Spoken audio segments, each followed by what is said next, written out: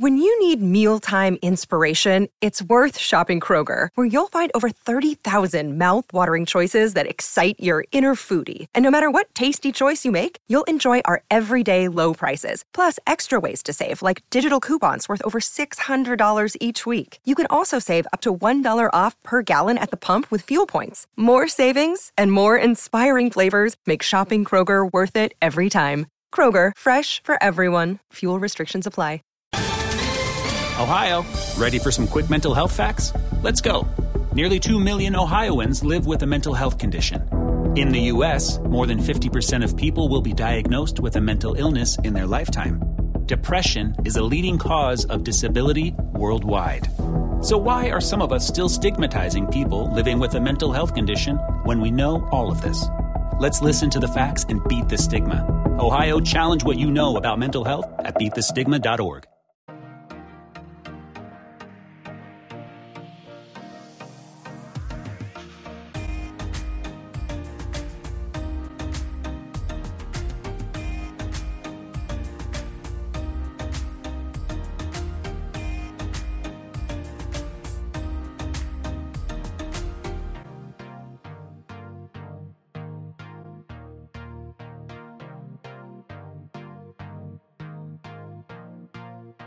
I refuse to furthermore talk about this team. Y'all already know what team I'm talking about. I don't have to repeat myself how important these games are at this point in the season. It doesn't matter who it's against. The Rays, the Yankees, the Tigers, the Rangers, it doesn't matter who it's against. At this point, on August 20th, 2021, you need to start winning series, ball games, and you have to make up some ground in not only division now, but in the wild card standings as well. I'm disgusted and I'm done with this team. I did a similar thing with the Celtics when they really hit rock bottom this past season. I refuse, from here on out, I refuse to talk about the Boston Red Sox. They are disgraceful, disgusting, and I hate to blame the players because it's not really their fault. And internally within that locker room, I don't know how they're feeling. I don't know if they're actually just really, really, really trying, or if they checked out once upper management didn't give them help at the trade deadline. They didn't invest in the team at the trade deadline. So come then, did the players in the locker room, Devers, Bogaerts, Martinez, did they just check out for the season and be like, you're not going to invest in us? We're not going to invest in you. But if they're really, if that's the case, then I totally agree with that, because Chaim Bloom did them dirty by not bringing in, doesn't have to be Anthony Rizzo. He just happens to be the best example. Just help. Hansel Robles, Austin Davis, yuck.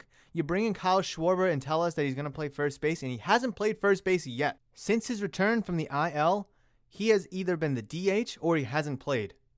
And if you want to have JD Martinez and Kyle Schwarber in the lineup at the same time, and when they have been in the lineup at the same time, we've seen JD Martinez in the outfield, who at this point in his career, I don't want to say he's a liability, but he's no Jackie Bradley Jr., he's no Torrey Hunter out there, right?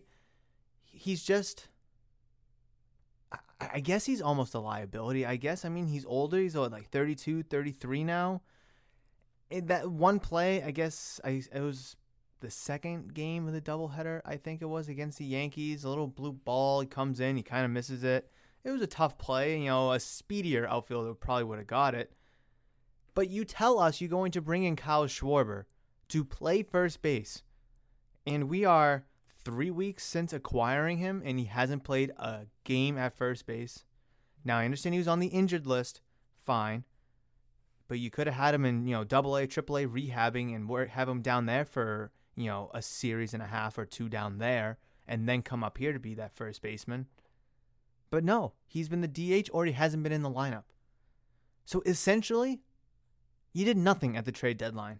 You did absolutely nothing. You didn't invest in this team. You didn't invest in your current ball club to players who overachieved and deserved an invested return from the upper management. So if they feel like they've been betrayed and they feel absolutely disgusted of how they were treated and they've checked out, I completely agree with that. And I don't blame them for not trying anymore. I mean, they just got swept by the Yankees in a 2-day doubleheader, 3-game series, whatever. One of them was a doubleheader. These are games that they need to win. If they're not going to win them, then forget about it. But on the other hand, if they're actually trying to win and they're just simply not, two things. One, they still needed that help at the trade deadline because every other team in the playoff picture has improved. And two, they need to step the fuck up. So I'm just going to be done talking about the Red Sox until I honestly have no idea. I don't even want to check the standings. I don't want to check the schedule. I don't want to check stats until I feel like it. Until the Red Sox do something to show me that they're trying, that they care, or they get back into the playoff picture. And I'm not talking about like the second wild card. I'm talking about maybe like the first wild card with like a couple games in hand, or get a little closer to the Rays. I don't know, but until then, I'm done with this team. And if you listened back during the Celtics season, I did the same thing when they were like, a few games below 500. So that is it. And if anybody wants to reach out to me on social media at Murph's Cardtown, or want to reach out to me in the YouTube comments down below if you're listening to this on YouTube, I'll happily talk Red Sox down there or on social media. I'll happily do it. If you come into the shop that's opening on Thursday, August 26th at noon, and if you want to talk Red Sox there, fine. I would love to talk Red Sox with you. Baseball, whoever, whatever. Here on the podcast, no. Because with the Patriots now, basically in full swing of things with, the second preseason game in the books, I have a couple other headlines I want to talk about in today's episode. And over the course of the weekend, I'm sure something will come up in Patriots, football, maybe, Bruins or Celtics news. Maybe I'll have a segment talking about like a random team in baseball and just kind of talk about them for 15, 20 minutes instead of talking about the Red Sox. So with that little baby rant over, what's up, guys? Thank you so much for downloading, listening, and enjoying today's episode number 82 of Murph's Boston Sports Talk. I'm your host, James Murphy, a.k.a. Murph, and I'm so happy you could join me for today's episode. But before we get any further into that episode, hopefully you had a fantastic week. We had some good weather, predominantly here in the Rhode Island, New England area. Yesterday, it absolutely downpoured. Holy smokes. It was like for 10 minutes, it was just whoosh, and then it would stop. And then whoosh, and then it would stop. It was just very odd. But overall speaking, it was a great few days weather-wise. Obviously, in terms of sports, it could have been a lot better. But we do have a lot of Patriots to discuss after their second preseason game where they absolutely walloped the Philadelphia Eagles 35-0. However, it is the Eagles. Are they expected to be good this year? No. However, on the other hand, it is also preseason, so it's a 35-0 win against any team. Impressive.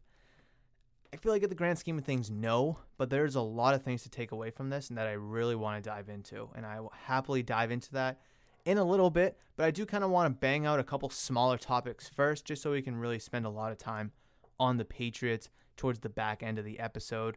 And the first topic we're going to talk about is a NHL topic that's not about the Boston Bruins.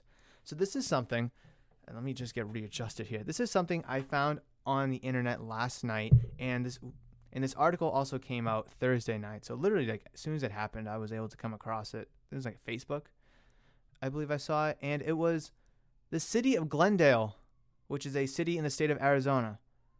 The Gila River Arena will cut ties with the Arizona Coyotes following the 21-22 NHL season. So Glendale, Arizona is where the Arizona Coyotes play their home games in the Gila River Arena. And at the end of this coming season, the arena will cut ties with the Arizona Coyotes. This article is by Waji Albarodi. I probably said that wrong, but I read this article last night. It was actually a really good read, and I want to go over it in today's episode with you guys because I've done a lot of talking about relocation and expansion, and an article headlined by this sounds like a prime reason to relocate. However, I don't think the Arizona Coyotes will do such a thing, and I'm going to get more into it. So, starting with the article, the city of Glendale, Arizona will not renew its operating agreement with the Arizona Coyotes past the 2021-2022 NHL season, effectively ending the team's 18-year run in the city and Gila River Arena. The announcement was made via Twitter on Thursday afternoon by the city of Glendale. Quote, with an increased focus on larger, more impactful events and uses of the city's owned arena, the city of Glendale has chosen to not renew the operating agreement for the Arizona Coyotes beyond the coming 21-22 season, the city's official Twitter account wrote. Now, before I go any further, I want to break that down, that quote.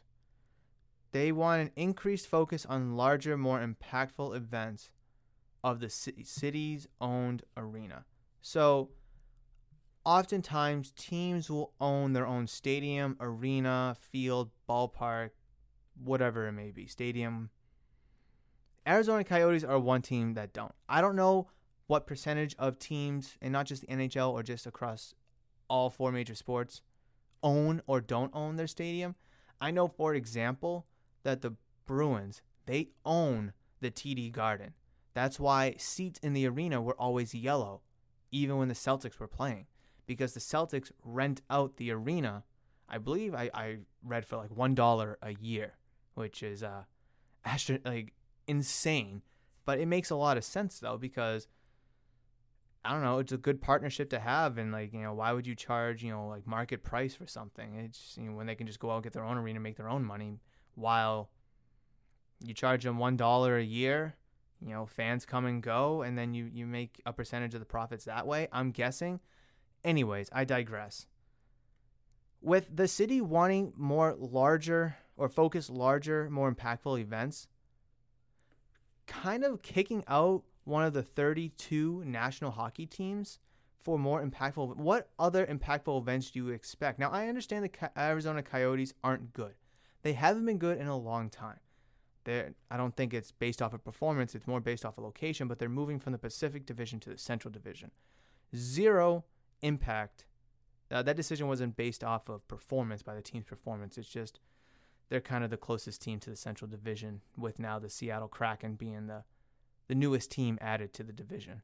So the team hasn't been good, and I don't know what their attendance rates are. I probably should have looked it up. I don't know really how much I care, because it doesn't really impact me all that much. I just think it's a good conversation to have. So they're going to have concerts, monster truck derbies. I know later in the article it mentions that the Arizona Sun Devils, the D1 school, plays there sometimes, right?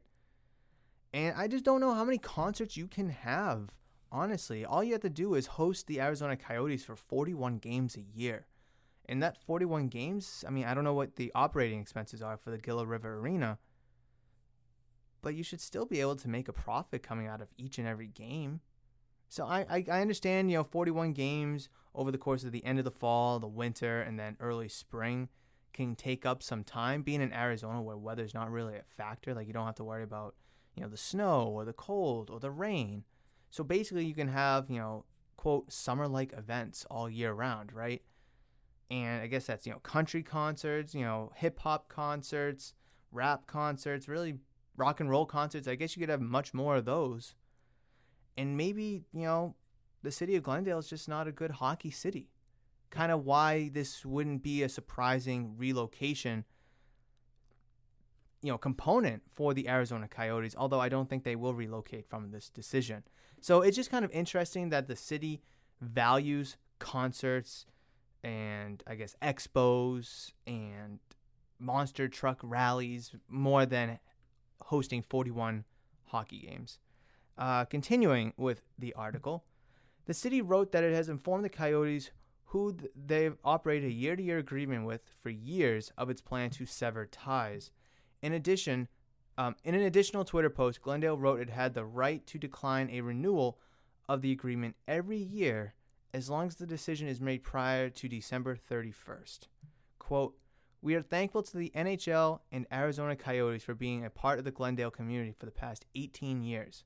Glendale City Manager Kevin Phelps said in a statement, quote, "The decision to not renew the operating agreement with the Coyotes was not made overnight or in a vacuum. We carefully weighed input from key stakeholders, our expert economists, our arena management firm, and our city council," end quote. The Coyotes haven't finished top 3 in their division since winning the Pacific in 2011-2012.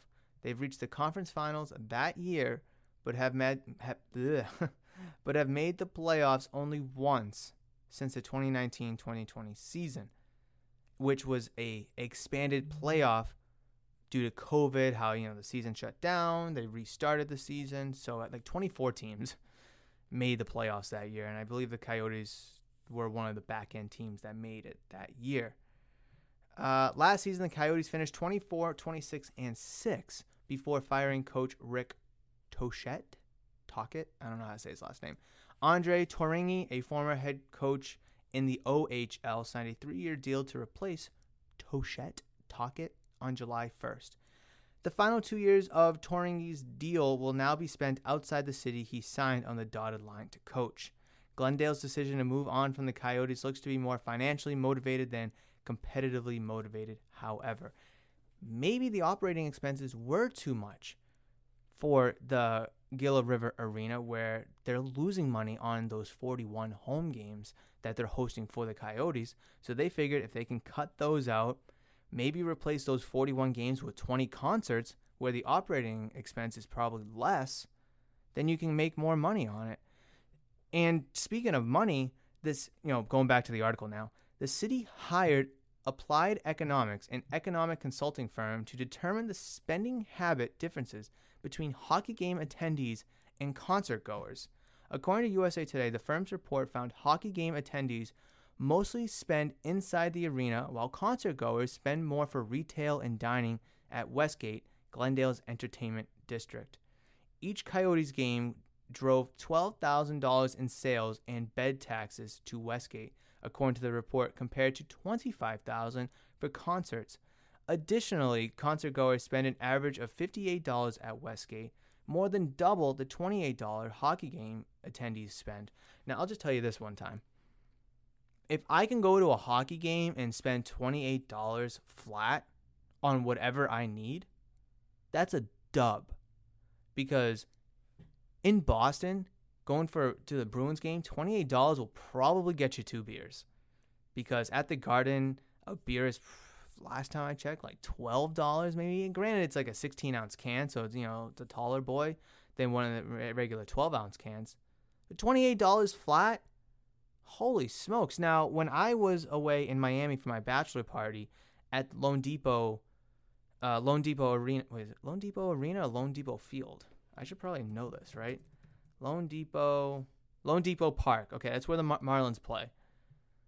A hot dog was like $3. A beer was like $5. I think nachos was maybe like, a few dollars around that.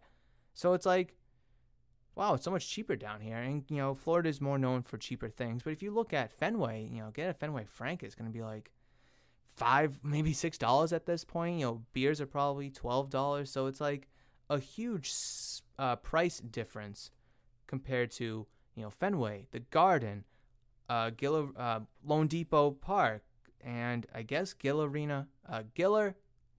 River Arena. Wow, that is a tongue twister right there. And then concert goers spend an additional $58. Now, I haven't been to a concert in quite a long time, but my fiance Kim, who you guys know and love, podcast and the YouTube channel favorite, she'll go to concerts. Obviously haven't been to one because of COVID, but beforehand, she would go. And oftentimes, her and whoever she's going with, friend, I don't know, will go get dinner, get drinks beforehand, obviously get some drinks inside the concert. And $58, I mean, that just seems like, that's food for 2 people and maybe probably like 2 rounds of drinks. And that's not even counting what's on the inside. And that's just for 2 people.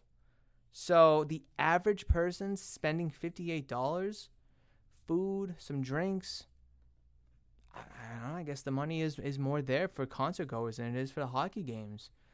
Let's see. Still, Glendale hoped to keep its relationship with the Coyotes intact. Phelps reportedly contacted the team earlier this year to negotiate a longer lease, but the team declined. Thursday's news signals he has officially moved on. Interesting. Now, when I read this, I was very intrigued by it. And now that I'm talking to you guys here on the show, Phelps, who was what was his official title? Come on, where is it? Phelps. Kevin Phelps, Glendale city manager, reached out to the Arizona Coyotes to potentially work out a longer deal for the Gila River Arena compared to just their 1-year renewal deals that they've been doing for years, the article says. But the team declined. Does the team, now this is where the whole expansion kind of comes into play.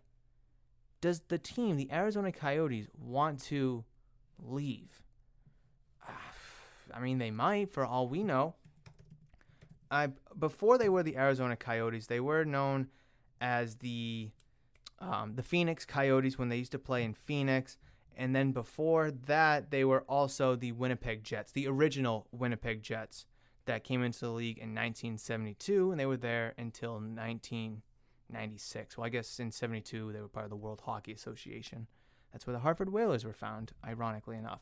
Anyways, and then in 96, the Winnipeg Jets leave. They go to Phoenix to be the Phoenix Coyotes, and then 2011, the Atlanta Thrashers become the new Winnipeg Jets that we now know of today in today's game.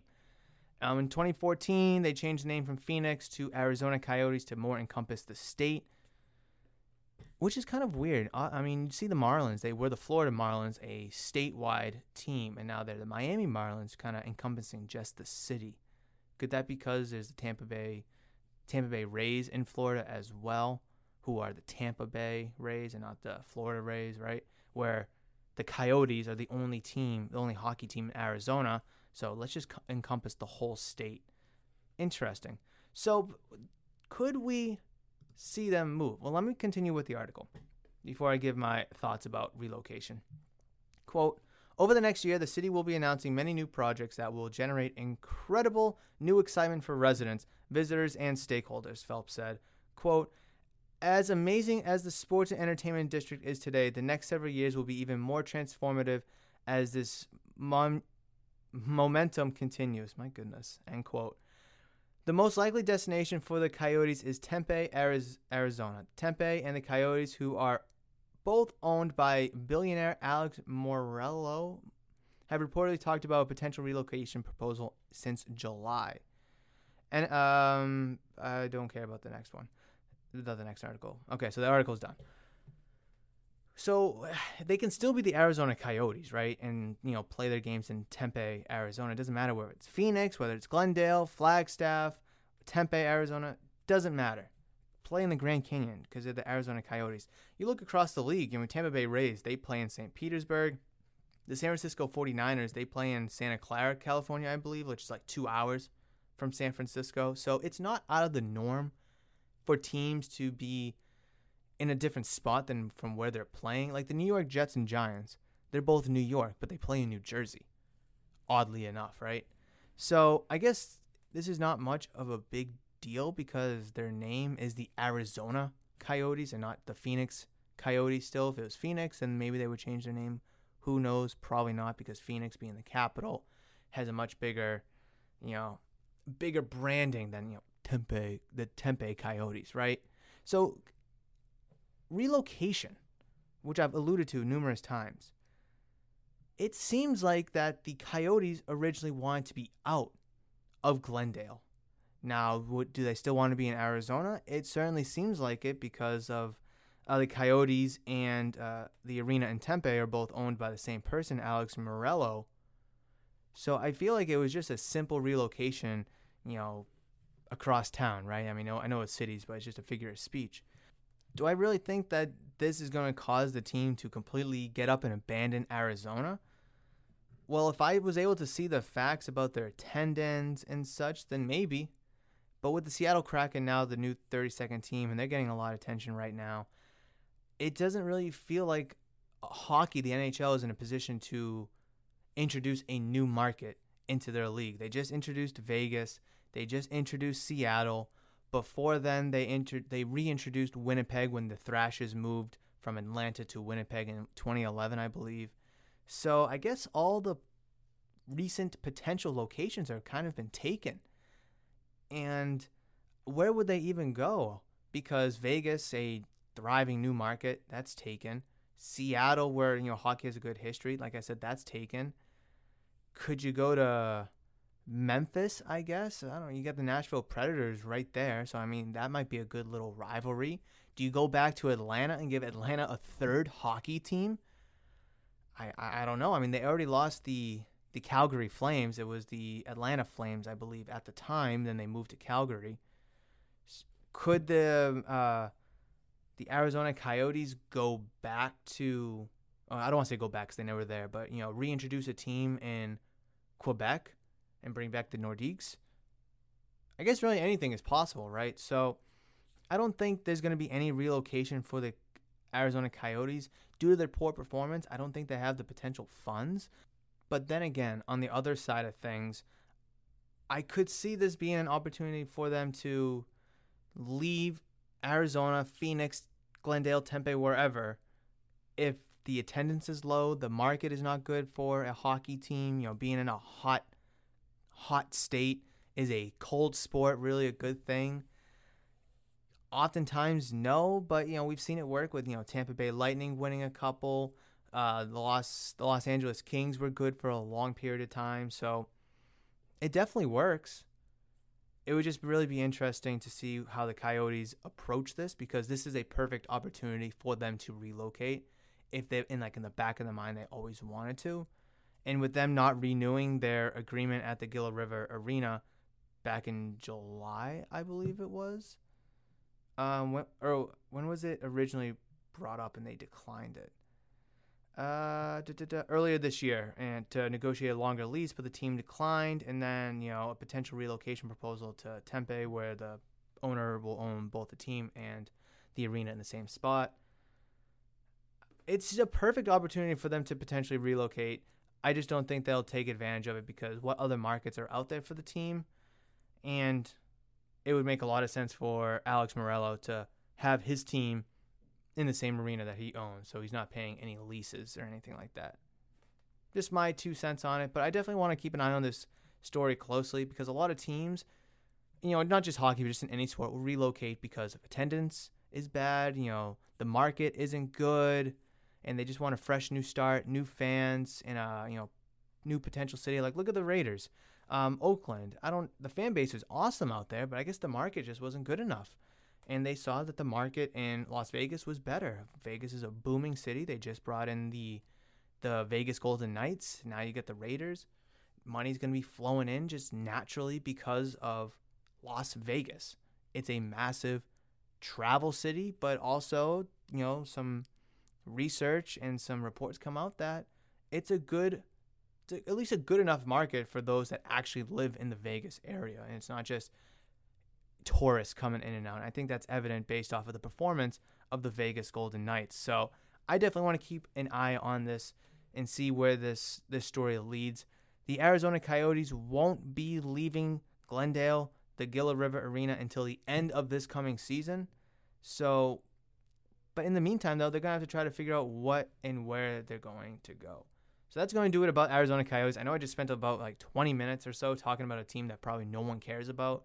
But just since I talk about expansion and relocation quite often sometimes, I figure this would be a good story to kind of touch upon for kind of those reasons, but also how the Celtics, I don't want to say they're in a similar situation because they're absolutely not, but if the Bruins organization wasn't so generous and wasn't able to rent out the TD Garden for $1 a year, then what would the Celtics situation be? They would have to build their own arena, find somewhere else to play. It just makes you think a little bit, right? So the second smaller piece that I guess it wasn't really small, the Coyotes segment, right? But Rob Williams, literally like an hour before I started recording, and I'm glad I'm recording this a little bit later in the day, so I was able to find this article, or at least this news article was able to drop. And that's Boston Celtics and Robert Williams III have agreed to a 4-year, $54 million contract extension. Williams is coming off an encouraging third season in which he appeared in one more game than he had in his first 2 seasons combined. He cut down on his fouls and earned the starting center job at the deadline once they shipped Daniel Tice out, showcasing athleticism on both ends of the floor and underrating passing chops. I don't know why chops was the word that they used there. He tied for 6th in blocks per game in the regular season, 1.8, despite playing fewer than 20 minutes a night, while also chipping in 8 points, 6.9 rebounds, and 1.8 assists. I'm a big fan of Rob Williams, the Time Lord. I talk about him a lot. I oftentimes refer to him as the Time Lord instead of Rob Williams, but I think he's a great young guy. I know we got him at a discounted price in the first round, I believe in the 2018 draft, because he was coming off of, I don't know if it was back surgery, but it was a back injury at least. And I think he's played very well. You know, Brad Stevens, when he was the coach, held him back a lot when he was healthy in his first 2 seasons, and he held him back sometimes this past year as well. So hopefully with this new extension, he's going to be let loose and he's going to put up monster numbers, maybe average a double-double with 2-3 blocks even a game. I love this. I love this a lot. It's roughly $13 or so million a year. I'll get the exact number right now. Is it 13.5? 54 divided by 4. 13.5 a year. That puts him in the top 6. Is that 6th highest paid? Come on. I know I saw it. Or maybe it was somewhere else. I think it was before I clicked on this article that I saw. And it puts him 6th highest center paid.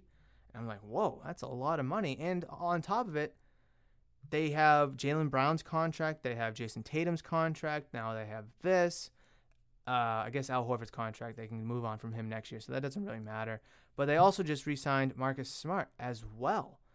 And do I have Marcus Smart's numbers? I probably should find that contract. But it was 4 years, $77 million a year, something like that. It was $19 million a year. So, and a lot of people don't like that move, and I don't know if I like it or don't like it. A lot of people like and don't like Marcus Smart in the same breath. Me, I like him. I like him for his defensive prowess. I think he has a lot of captaincy traits, and I really think he's a good defensive leader. I hate how he takes a lot of shots and thinks he's a superstar in this league. When the Celtics' big 3 last year is supposed to be Brown, Tatum, and Kemba, he thought his name should have been in that same breath. But I believe Marcus Smart is part of that second tier of guys on this team. Not defensively. Defensively, he's one of the best players in the league, although he has slipped off a little bit as of late, past couple seasons. But ultimately, Marcus Smart is a great role player. He's a defensive-orientated guy. He could start and just, lock down a opposing team starter. But ideally, I'd like him to be more off the bench where he could, maybe flourish a little bit more in that scoring role if he wants.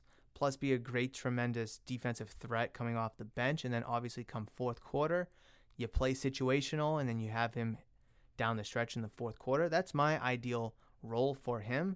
I'm just very surprised that the Celtics extended him at this time because I know he was kind of tied into a lot of trade rumors. Bradley Beal even. I mean, Jaylen Brown, Marcus Smart, draft picks kind of starts the conversation for Bradley Beal. I know I've kind of done some mock trades where I don't include Jaylen Brown, and on those mock trades, as long as the financial pieces work out, the trade will get accepted, but obviously you got to maneuver pieces here and there to make it realistic. But now with Marcus Smart tied up for an additional 4 years after this year, it seems like he's not going to be going anywhere. So if you do want to get Bradley Beal, how are you going to get him?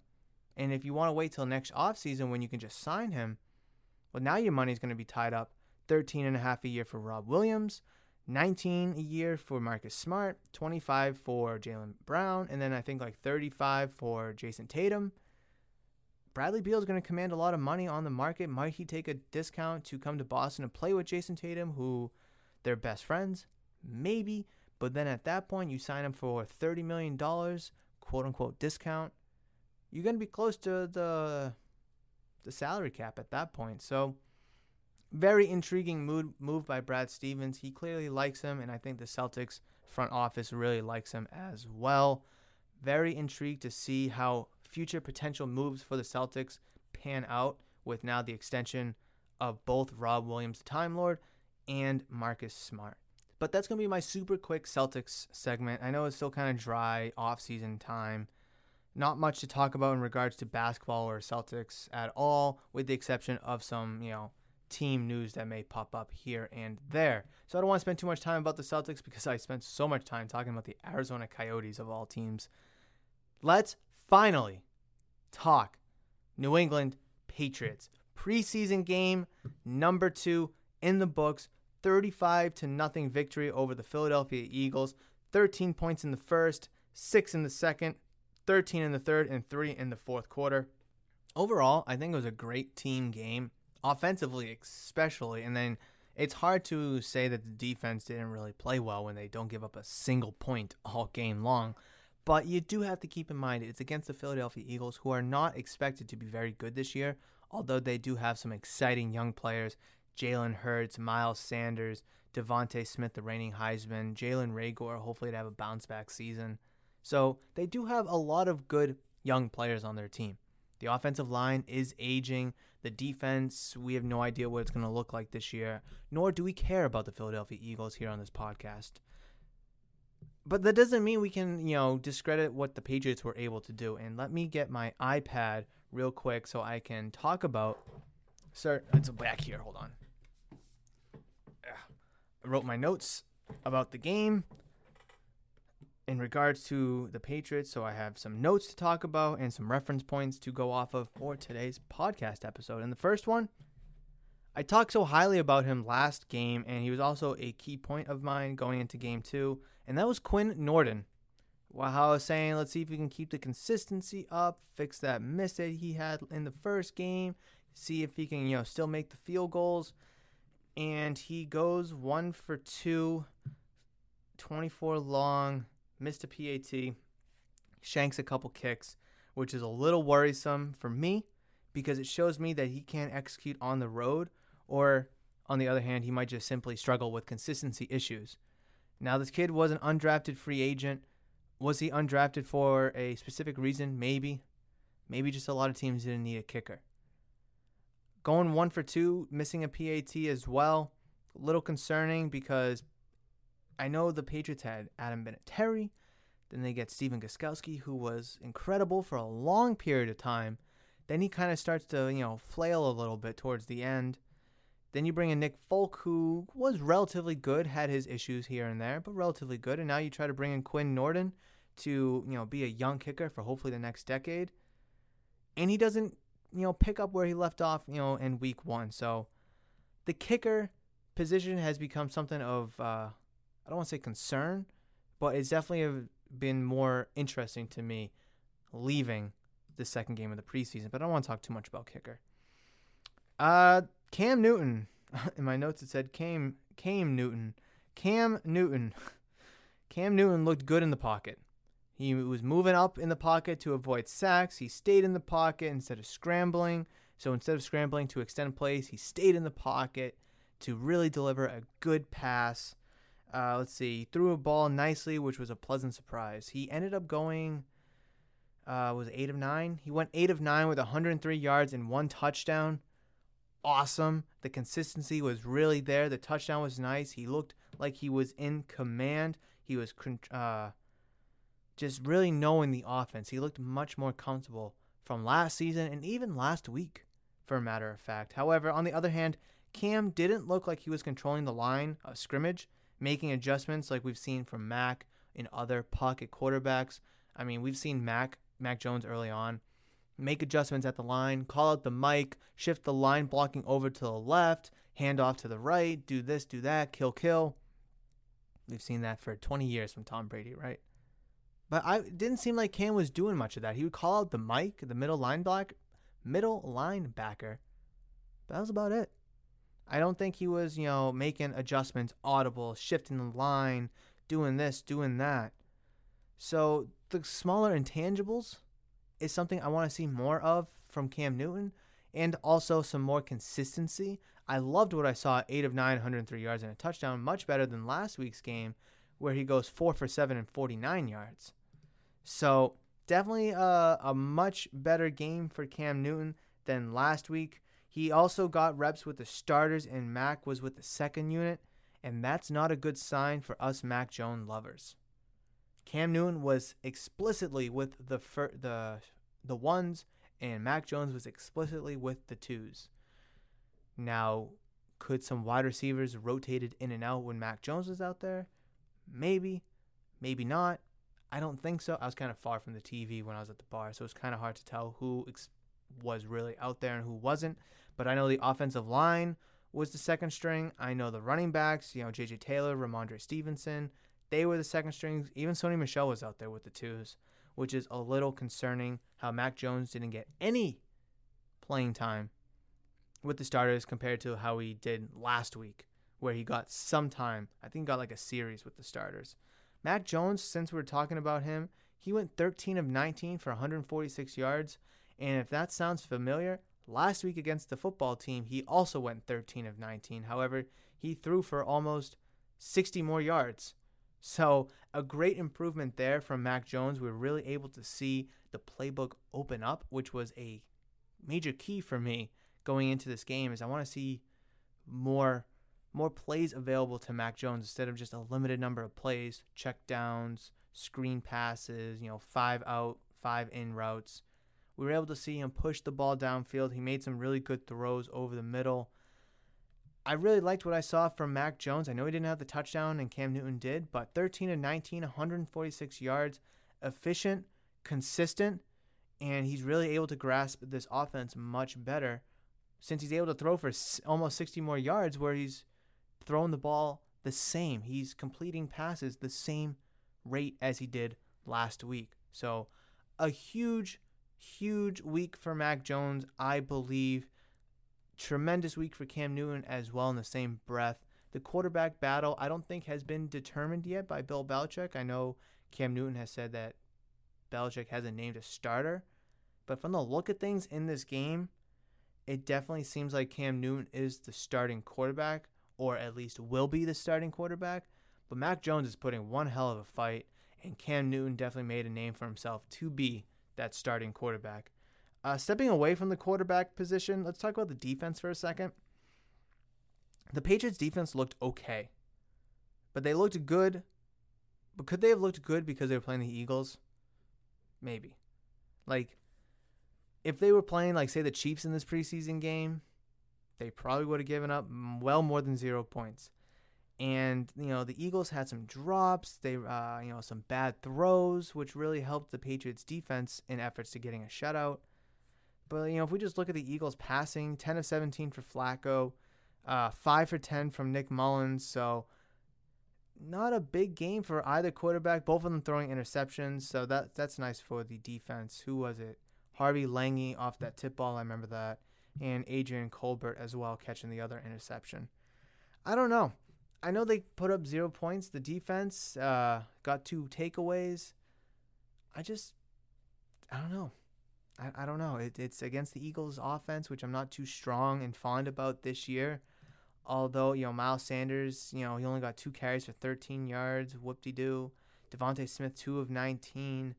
Jalen Reagor, 1 for 5. So they weren't even, putting their young guys out there all too often. Do I really, am I supposed to be impressed by a bunch of, bum starters, if they even make the team, second stringers that aren't, that core young group for the Eagles?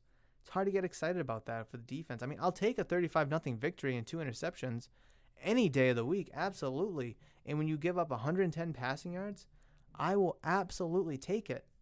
But I'm not going to sit here and tell you that I feel good and that I feel strong about this defense going into the season after a Week 2 preseason victory. I want to see more. I want to see them get down to the goal line and get a stop at the goal line, or just consistently make a team go 3 and out, or, I guess go a 7 and out where they get 1 first down and then they have to punt after that, or 6 and out, I guess that'd technically be. Whatever the case may be, right? I want to see more of that from the defense. I want to see more starters out there. I know Chase Winovich was his first preseason game. He was out there with the twos. He was getting a lot of playing time. But this defense, definitely going to Bill Belichick has a lot of difficult decisions to make with his defense, I believe. I feel like there's a lot of good young players on this team, a lot of good veterans on this team, a great mix of both, which is a luxurious problem to have. But when it comes time to make cuts and such, it's going to be very difficult. It's going to be very difficult, which, like I said, is a luxurious problem to have. But on the other end of things, you really haven't seen a lot from, certain players in the defense as a whole to be like, that guy is making the team for that reason, at least from my perspective. I kind of alluded to this earlier. Starters for both teams were out of the game rather early, or similar to the last game, which doesn't resemble how I thought the game or how this game would pan out for the starters. I originally thought this game would serve as a week 3 in comparison to the old 4-game preseason format where starters played deep into the third period. Now, could we see starters get a heavy workload third quarter and deeper next week? Sure. But I kind of thought that this game would serve that purpose where week 1, you play a series or two, get your feet wet, see some young guys play. Week 2, you get the starters to go all the way through, halfway through the third quarter, 2.5, 3 quarters long. And then the fourth game, you maybe throw your starters out there for 1 or 2 series, and then it's just young guys the rest of the way, bubble, fringe players. Interesting to see that not happening for both teams, matter of fact. I mean, the Patriots pulled their starters out, like I said, relatively early, where Cam was with the 1s, Mac Jones was with the 2s, and then there was a clear shift in the defense compared to starters and the backup, or the second stringers, I should say. Third game this year, I have no idea what to expect. Do we expect a more traditional, what we've seen in the first 2 so far? Starters get a series or 2, maybe 3 this game. Or do the starters go through the third quarter where it's like, full regular season game, good practice, and then they have, 10 days off before their, game number 1, which is kind of like a bye week, bye and a half maybe. I don't know. It will certainly be interesting to see how Bill Belichick dices it up for the Patriots when they do play the New York Giants this coming week, I should say.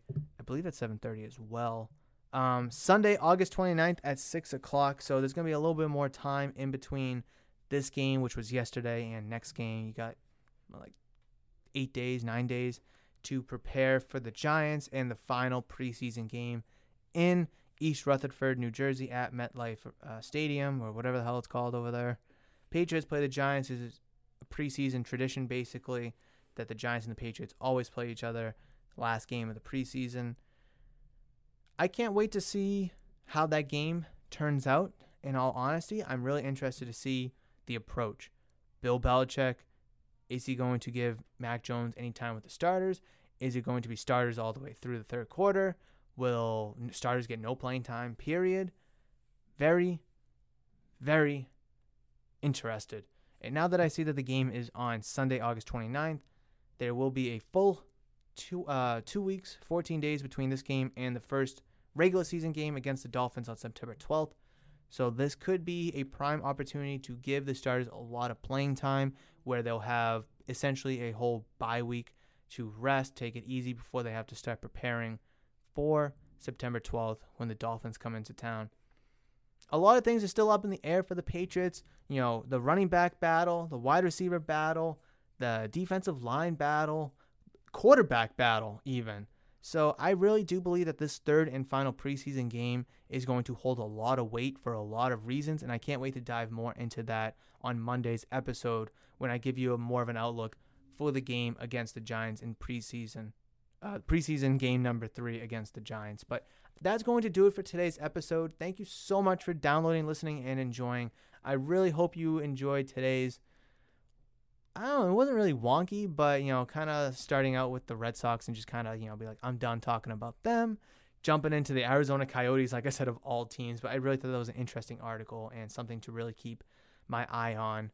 Celtics extending a couple players, then obviously reacting to the second middle game of the preseason here now that we're in a 3-game format instead of the old traditional 4-game format.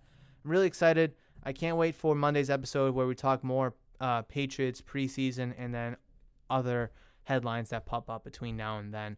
But folks, ladies, gentlemen, boys, and girls, that's going to do it for episode number 82 of Murph's Boston Sports Talk. Thank you so much for downloading, listening, and enjoying. You can find the podcast Murph's Boston Sports Talk on Spotify, Apple, Google, Amazon, really anywhere you can find your other favorite podcasts, which Murph's Boston Sports Talk should be your favorite by now, but if it's not, that's fine, I guess. But you can find me anywhere.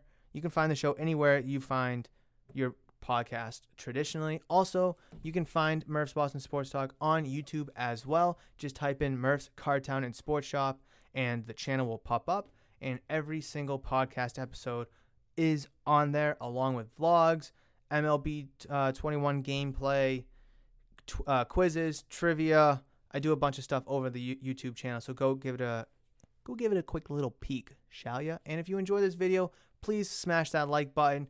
Comment down below any and all thoughts that you may have about today's episode, whether it's about the Coyotes, Red Sox, the Celtics, or the Patriots, and also why you're doing that. Please do consider hitting that big giant red subscribe button, as I would greatly appreciate that.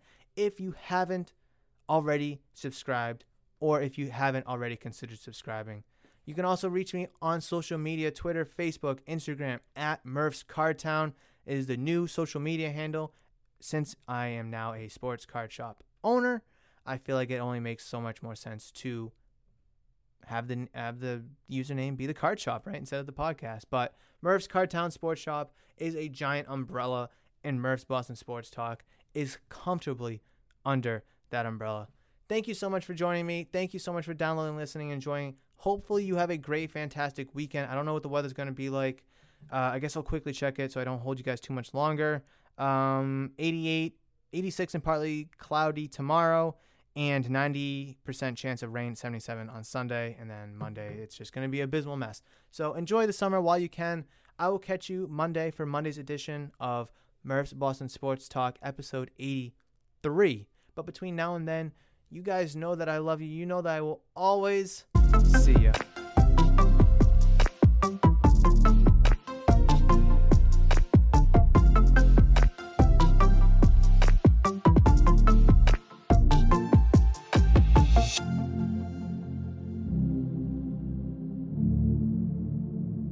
The new Super Beats Heart Chews Advanced is now supercharged with CoQ10. Support your healthy CoQ10 levels and blood pressure with 2 chews a day.